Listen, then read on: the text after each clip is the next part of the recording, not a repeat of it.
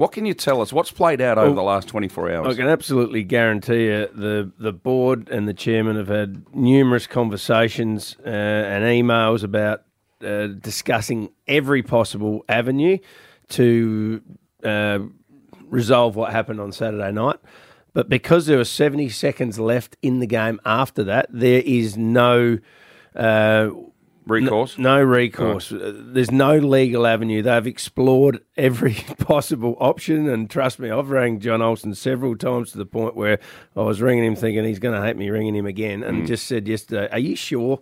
And he said, "I can assure you everything has been looked at, but I've also told the lawyers to keep looking." Yeah, okay, well, that's good. And you can't do any more than that. Now, ongoing as well, he is fighting for compensation, isn't he? Yep. Whether it's travel next year or whatever. Well, all different things that you might be able to get some advantage in behind the scenes. Yeah. They'll try to. Whether anything comes of it or not, time will tell. But there's no lack of effort there, that's for sure. And members and supporters should be absolutely fully aware of it. All right.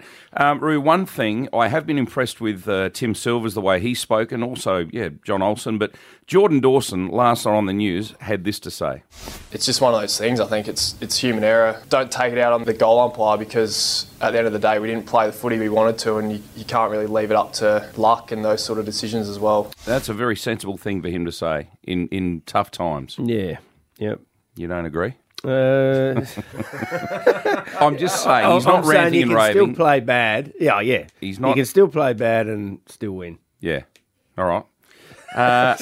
Now, this is an interesting one as well from the Crows' point of view. Graham Corns went hard on Channel 7 half, I should say. Channel 7 News last night about, remember Shane McAdam in round one?